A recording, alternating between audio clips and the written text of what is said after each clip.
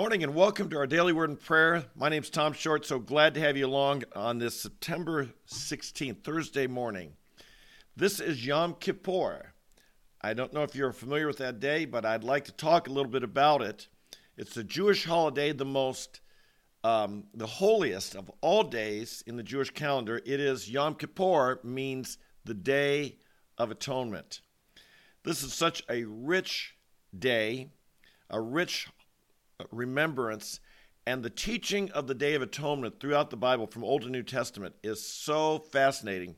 I like to say that I've come to appreciate the Old Testament and our connection to the Jewish teaching and of the Torah, which is the Old Testament law, and particularly our trips to Israel have awakened me and enlightened me so much more. And so I do hope if you're available, you might consider coming with us next February on our trip to Israel.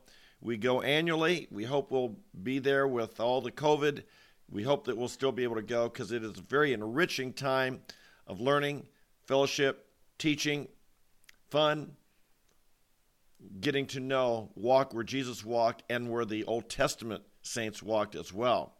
But also, I really cut my teeth evangelistically and preaching at the University of Maryland, which has a lot of Jewish students. And I had to really learn my Old Testament, and I had to learn prophecy, and I had to learn how the Old and New Testament work together.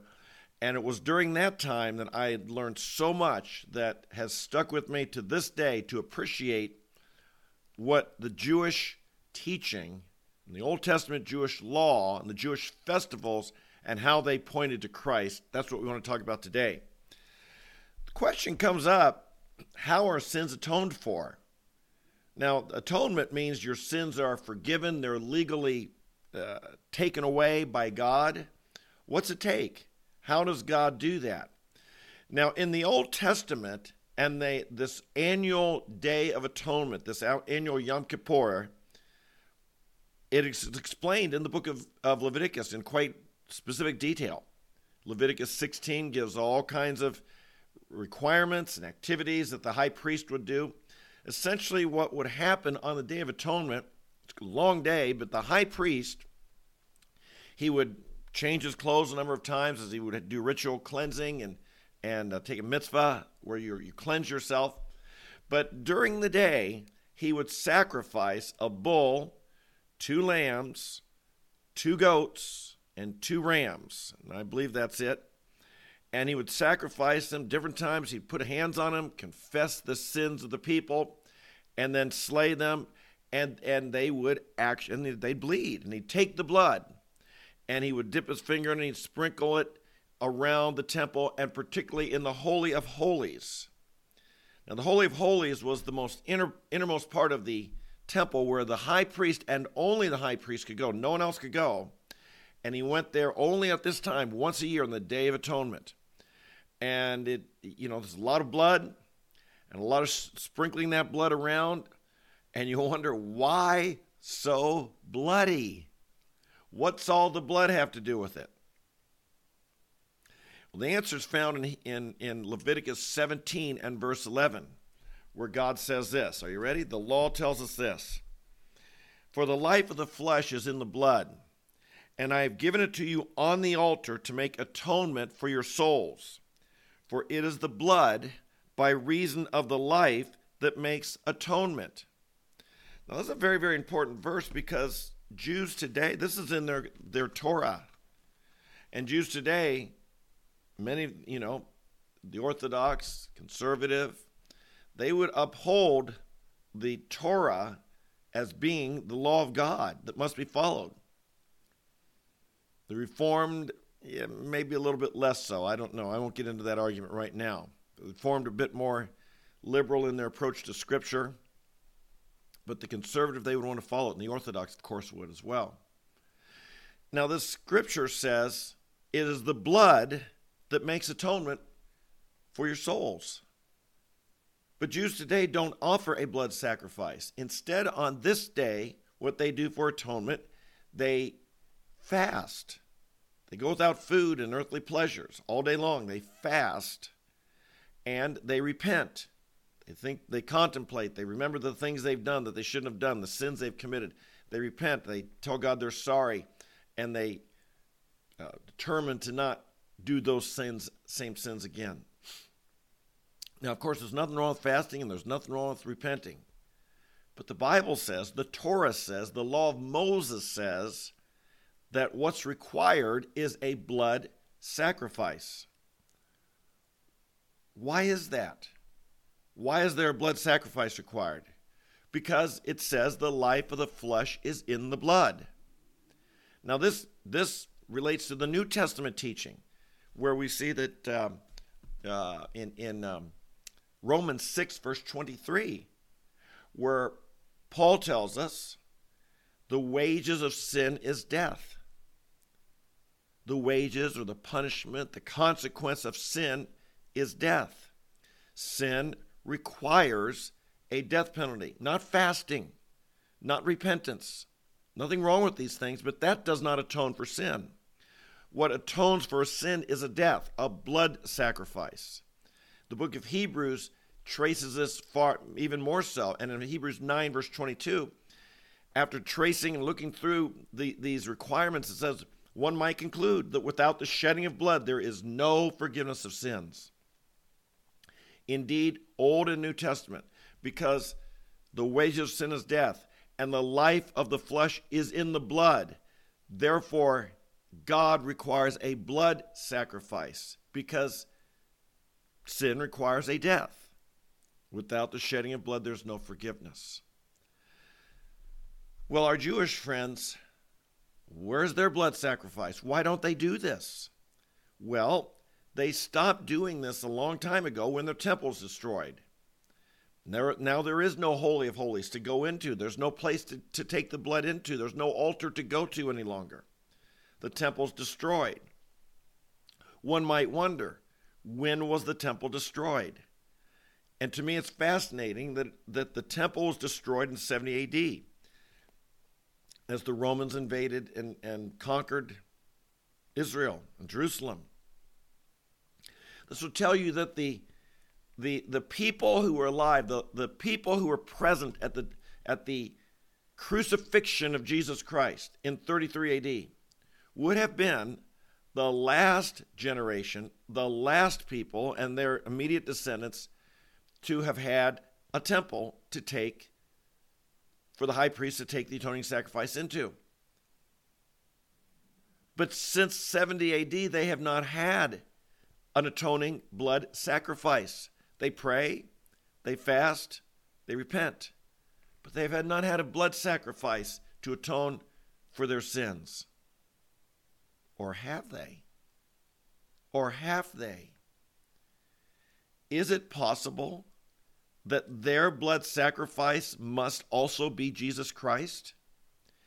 Is it possible that God, who his hand would have been upon the Jewish people, said there's no longer the need for the temple? There's no longer the need for the bulls and the goats and the sheep and the rams to be sacrificed, because the blood of Jesus Christ takes away the sins of the world? The blood of Jesus Christ is to be their atoning sacrifice, and that God wants them to have faith and trust in Jesus, or as they would call him in Hebrew, Yeshua, the Messiah, Yeshua HaMashiach. Are they not to have faith in him? Absolutely. Absolutely they are. In John chapter 1, verse 29, John the Baptist saw Jesus, and he said of him, "Behold, the Lamb of God who takes away the sins of the world." Jesus would be the Lamb. Jesus would be the one who shed his blood. Jesus would be the atoning sacrifice. And as he hung on that cross and he shed his blood, it wasn't enough just that Jesus died. No, the wages of sin is death. The life of the flesh is in the blood. Without the shedding of blood, there's no forgiveness. Jesus needed to shed his blood, which he did. And once his blood was shed, there's no longer the need to sacrifice the bull, the goats, the rams, in the temple. No longer the need. Jesus, the Lamb of God, is that atoning sacrifice. If you have a Jewish friend, this will be their special day. It's a very special day for them. They probably won't come to work or school, may stay home and spend this day in contemplation, fasting, and prayer, and repentance.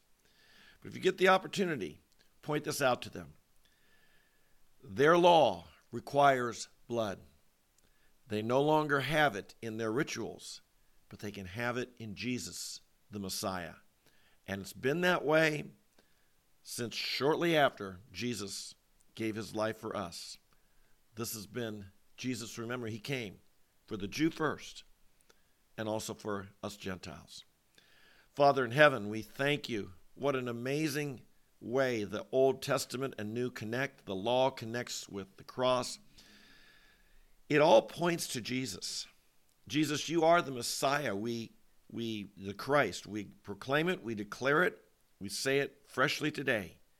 You are the Messiah, the one, the Lamb of God who takes away the sins of the world.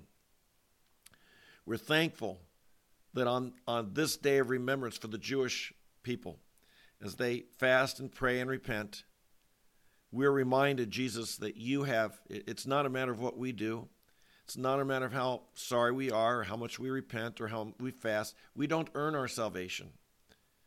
Our eternal life is not based on are we good enough. It's based on, Jesus, you fulfilled your mission. You atoned for our sins. You shed your blood on that cross. You shed your blood for us. The wages of sin is death. Christ died for our sins. You, the innocent one, the innocent, spotless Lamb of God, took upon yourself the sins of the world. Thank you, Jesus. Thank you that my sins, our sins, all of us who have faith in you, all of us, everyone who has faith in you, our sins have been transferred from us to you. And then you shed your blood, you atoned for them, you fully paid, and now we're free and forgiven. And we love you. This is not an excuse for us to go sin. This is motivation for us to live worthy of what you've done for us. And I pray today, Father, we would live worthy of what you have done, what Jesus has done for us. I pray our attitude would be that when Christ died, that because Christ, that what we would live for would be worth Christ dying for. That we can conclude that one died for all, therefore all died, and he died for all, that those of us who live might no longer live for ourselves, but for him who died and rose again on our behalf. Today we pray for our Jewish friends. We pray for the land of Israel. We pray for those who are the physical descendants of Abraham, Isaac, Jacob. We pray, Father, that they might find the Messiah. They might know the peace of God. They might find salvation. They might find the Lamb of God. They might know Yeshua, HaMashiach, the Messiah, and Jesus, that you would bring revival and salvation. We think of the vision in Ezekiel of the dead bones in the bones, Lord, they're coming to life. And the sinews are coming, but we pray the Spirit would be in them. We thank you for this nation of Israel. It's come to life. We pray the Spirit of God would be there present through Jesus, the Messiah. We pray these things. We bless you today. We love you. We're grateful. Fill us with gratitude and joy and faith and love for you. Today we pray. In Jesus' name, amen, amen, and amen. Hey, thanks for being with me today. Isn't this awesome? How the Old Testament, a lot of people talk about the book of Leviticus, how difficult it is to read. My goodness, did you know that verse hidden right there? We all know Romans 6:23, the wages of sin is death. But why? Why does that matter? Why blood? And hidden here in Leviticus 17:11, the life of the flesh is in the blood. That's why God requires it. That's why Christ shed it. What an awesome connection. All the Old Testament points to Christ, the Messiah, in the New Testament. Our Bible's awesome. Let's get in it. Let's read it. Let's know it. Let's understand it. And let's live it, believe it, and share it with others. And I want to thank you for coming along and being here with me each day. We're here each day by day. Now, we'll say I'm going to be at a conference the next 2 days, and it starts right about, I'm going to hope to be able to do a live stream. We'll have to see. I may have to post something ahead of time and hope I'll be able to be here tomorrow and the next day. But I hope, look for me, and I hope we'll be here together tomorrow. We're trying to be here every day, okay? So make sure you subscribe, hit the notify, like, and share this video with others. Leave a comment. I always like to know who you're from, or where you're from, and who's here. Okay? God bless you. You have a great day on this Day of Atonement, this Yom Kippur. Praise Jesus, the Lamb of God, who shed his blood, atoned for our sins, takes away the sins of the world. Amen? Amen. God bless you. We'll see you tomorrow. Bye-bye.